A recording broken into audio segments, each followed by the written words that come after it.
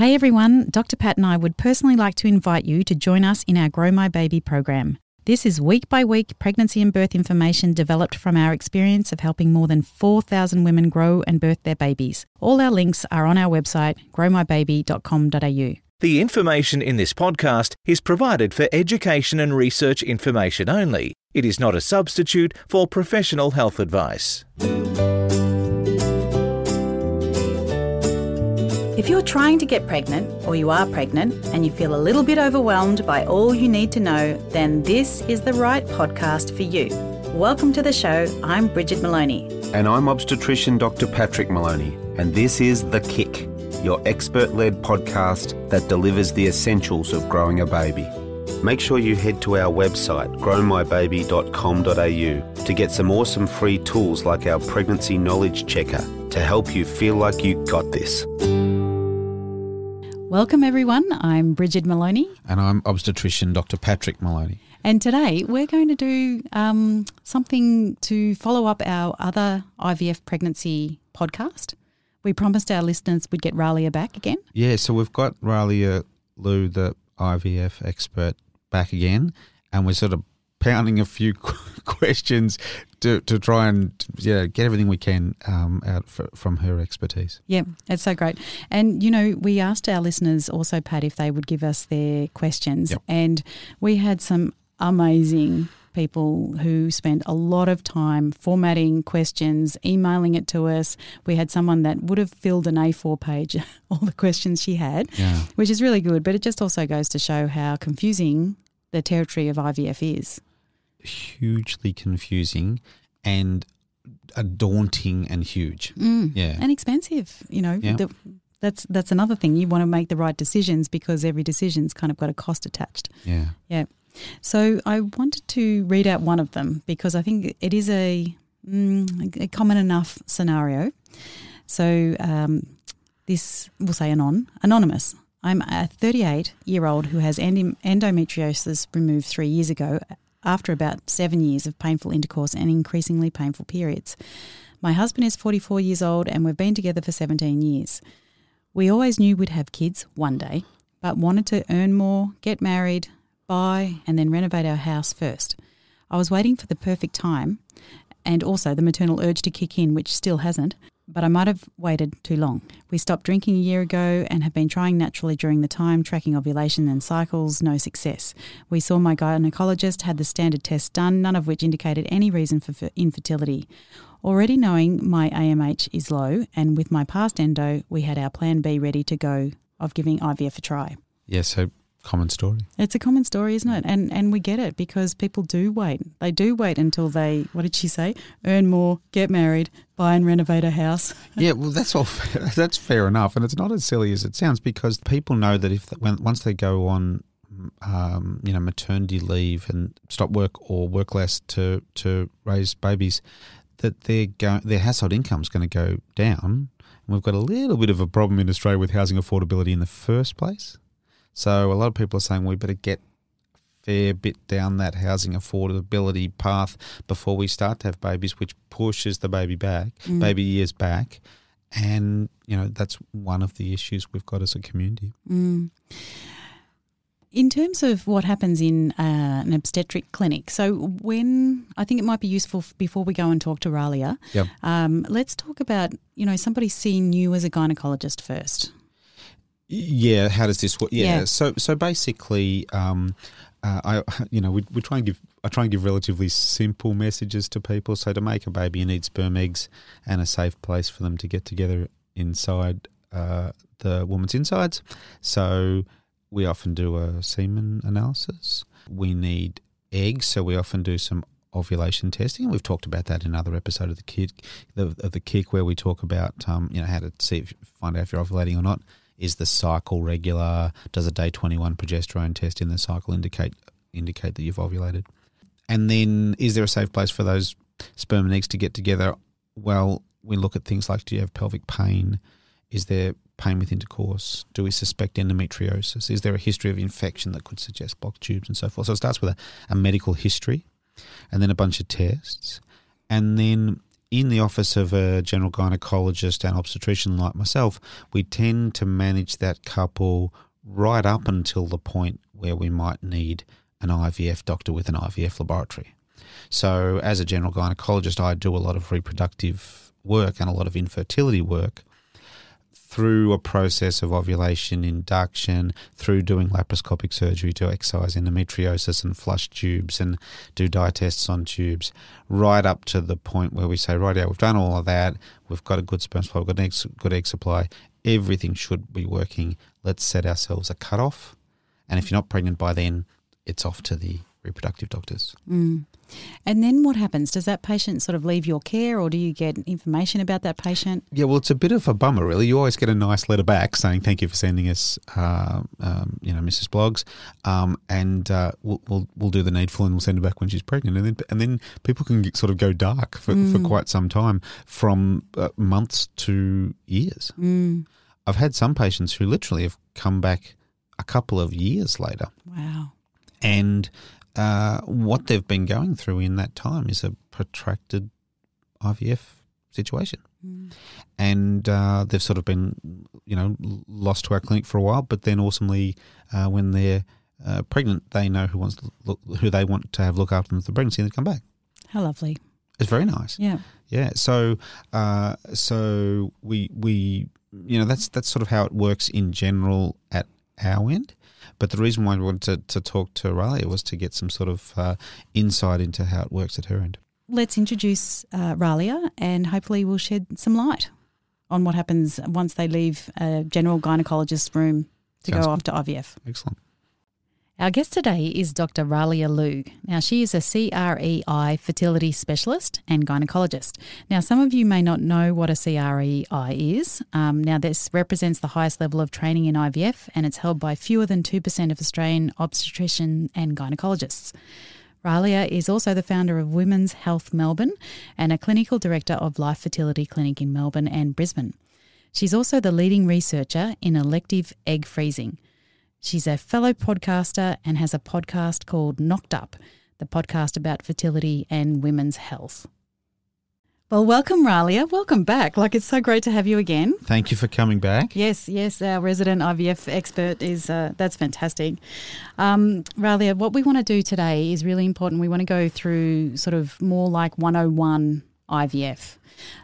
Because I think people come to our podcast and they're trying to get pregnant, but maybe they've been trying for, a little while, and they're starting to look for more answers. And perhaps somebody suggested, it's now time for IVF. So, yeah, it's just walking into a new environment for these people, I would imagine. Lots of terminology, lots of medical visits.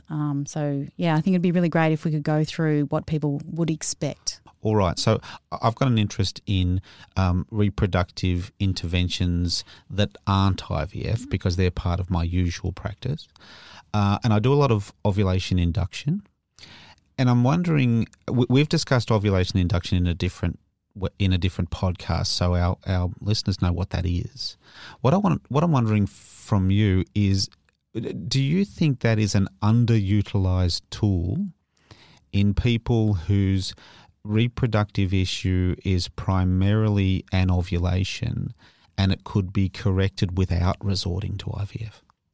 So I, in my practice, also do a lot of ovulation induction for anovulatory infertility, and I very rarely treat with IVF patients who have purely anovulatory infertility. And like you, I assume, I consider it a string to my bow when I achieve a pregnancy for a patient through means other than IVF. So, for example, this morning I spent my morning doing 3 laparoscopies for excision surgery for endometriosis. So it's one of those situations where you must provide individualized care and you offer the correct treatment to the correct patient to achieve their best outcome with the minimal amount of intervention required, but the maximal amount that they need to get them the outcome that they want. Fantastic. Because it is a little bit, people do feel like they get on a conveyor belt a little bit. If they start feeling like it's infertility is the issue, then they see a consultant and then they're offered IVF, and you know, it's nice to know that there's someone out there that also thinks that ovulation induction can do quite a good job for some people. Definitely. If you don't release an egg, you're not in the game with a chance. Yeah. And if your only problem is that you don't release an egg, then helping you to release an egg should definitely be attempted. And one of the things I pride myself for in my practice at Women's Health Melbourne is the holistic approach. And we have a multidisciplinary team to help different people with different conditions like polycystic ovarian syndrome, like hypothalamic and ovulatory infertility, to both through medical treatments and also lifestyle adjustments achieve ovulation in a regular capacity. Raelia, in the time that you've been practicing IVF, are you seeing a change in who's coming along and needing it? In the last 15 years or so that I've been practicing IVF, I've seen a pretty consistent population of patients. The biggest change that I've seen is really relating to egg freezing becoming something that patients decide to do proactively. That's a technology that was really considered experimental up to 2012. And then the experimental label was lifted by international societies because pleasingly we've seen live birth rates that are really promising from frozen eggs, acting as well as fresh eggs do in IVF. And that's because of a technology called vitrification, which allows us to store eggs in a way that they survive very well. So that's probably been the population that I've seen change in my career the most. And I guess it leads to the fact that many patients come to IVF for such a variety of reasons. But one of the common problems that we see is age-related infertility. And no doubt there are some patients who would not have struggled if they tried to have a baby a decade earlier, but who do struggle in their late 30s and early 40s at a time where multiple problems have developed over their life and egg quality particularly has declined.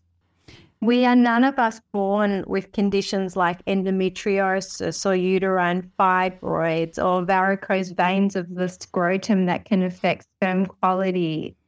A lot of us acquire different conditions like autoimmune thyroid disease or diabetes. A lot of us start off quite slim in life and gain some kilos over the years. Quite often these problems happen all at the same time, and so people present with infertility as a complex array of concerns unique to the couple. There are also other issues that bring people to IVF, like genetic considerations or concerns or problems that they don't want to pass on to children. And there is a population of patients who have recurrent pregnancy loss, and IVF is one of the ways that we can try and address that for them. So there is a really complex group of patients that I treat. What they have in common is that they would like to be parents. And I feel that my job as an IVF doctor is part detective, part problem solver, and part future planner. Because when I see a couple, I always ask them how many babies they might like to have in total. And the strategic elements that I bring to IVF treatment can really impact their chance of future success. And what I mean by that is that if they come to me at a time where problems are already serious, we can address their future family planning needs by banking some embryos for them at that time, so that if they want to have another baby in a few years' time where things are looking a little bit worse than they are today, we've got that extra ace up our sleeves to be able to help them. That's an excellent point, and that comes to one of my favourite questions. And believe me, this as a working obstetrician, this comes up all the time.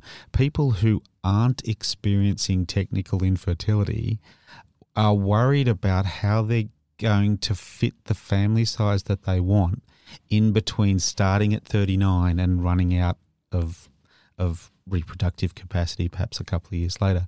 And so is there a role for reproductive technology for people who aren't infertile but don't have a lot of naturally conceiving years to go? I definitely believe that that is a very valid reason to freeze embryos for the future, and that what we know is that fertility decline over the age of 35 is rapid and unrelenting. When we start our families later in life, the age that we have our first child will dictate the earliest opportunity we'll have to expand our family. And I think it is very valid to meet with patients and couples and explore their long-term goals, because there are a lot of patients who do conceive a child naturally and struggle with secondary infertility. And where that is predictable and where we can create assets to help avoid it, I think it's very valid to counsel patients proactively. Fantastic. Raelia, I know you've got a whole episode on egg freezing, and to our listeners, I really encourage you to go over to Knocked Up podcast to listen to your egg freezing podcast. But could you just quickly say, the women that are coming to have egg freezing, what is the ideal age for that to happen? And are they coming as singles, or are they coming as a couple and the couple aren't quite ready to have the baby, or what's the most common scenario for you? The most common scenario is women coming as either singles or in a relationship not yet committed to parenthood. But couples do sometimes come together and consider both egg and embryo banking. The ideal age to freeze eggs, in my opinion, is in the late 20s or early 30s. Why not earlier? Well, you're definitely more fertile when you're younger, but you're also more likely to have fertile time ahead of you to naturally conceive.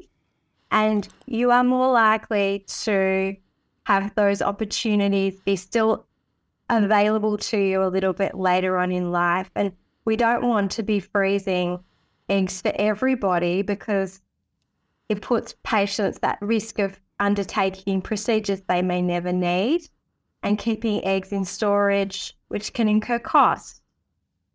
What I would say is that when somebody's in their late 20s or early 30s, they're the most fertile they'll ever be from that time point forward, and they have some idea of when they might plan a first child if they wish to be parents.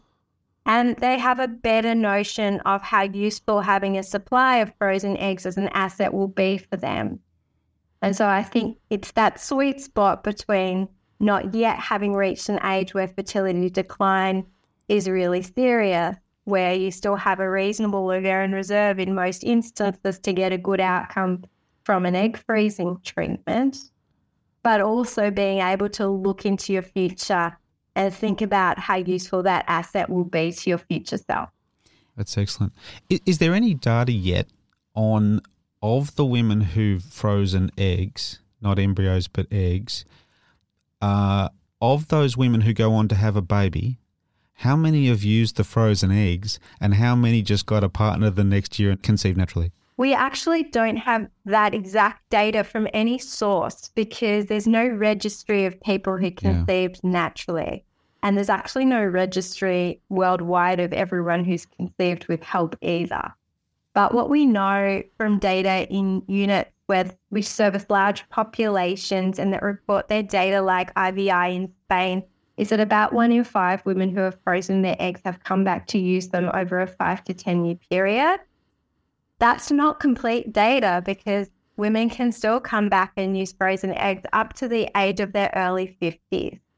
So we'll only really know in about 10 years from now as to what we call utilization of frozen eggs. And are you also recommending that women have that test, the AMH test? An AMH test is a test to see how your ovary might perform in an IVF context or an egg freezing context. It's something that women can use as a screening test, not for infertility, but for how good a candidate they might be for egg freezing or IVF. And that's useful information when they think about their future and fertility plans. In terms of natural conception, AMH is a measure. In terms of natural conception, AMH is a measure of ovarian volume and egg number, not of egg quality and not of functional fertility. You can have a small ovary and a low AMH and have very healthy eggs and hormonally normal cycles and conceive with ease. Or you can have a very high AMH and be quite unhealthy and find it difficult to conceive, or fail to ovulate regularly with a polycystic ovary. So AMH is not the be-all and end-all. It's not a test of what we call fecundity or your chance of getting pregnant each month. It is one measure in a test profile of many tests that we do to assess a person's fertile potential, and it shouldn't be interpreted in isolation, or you risk either causing undue distress or false reassurance. Well, thanks, Raelia. I think that's a really good start to a 101 on IVF. I'm sure we'll get you back many, many times if you will have the time to do that, and we can get on to some of the questions that the listeners have. But also, listeners, jump over to Raelia's podcast and have a listen to the amazing information over there. Thank you so much for joining us. It's been brilliant. Brilliant. Thanks, Raelia. Lovely to be here. Bye for now.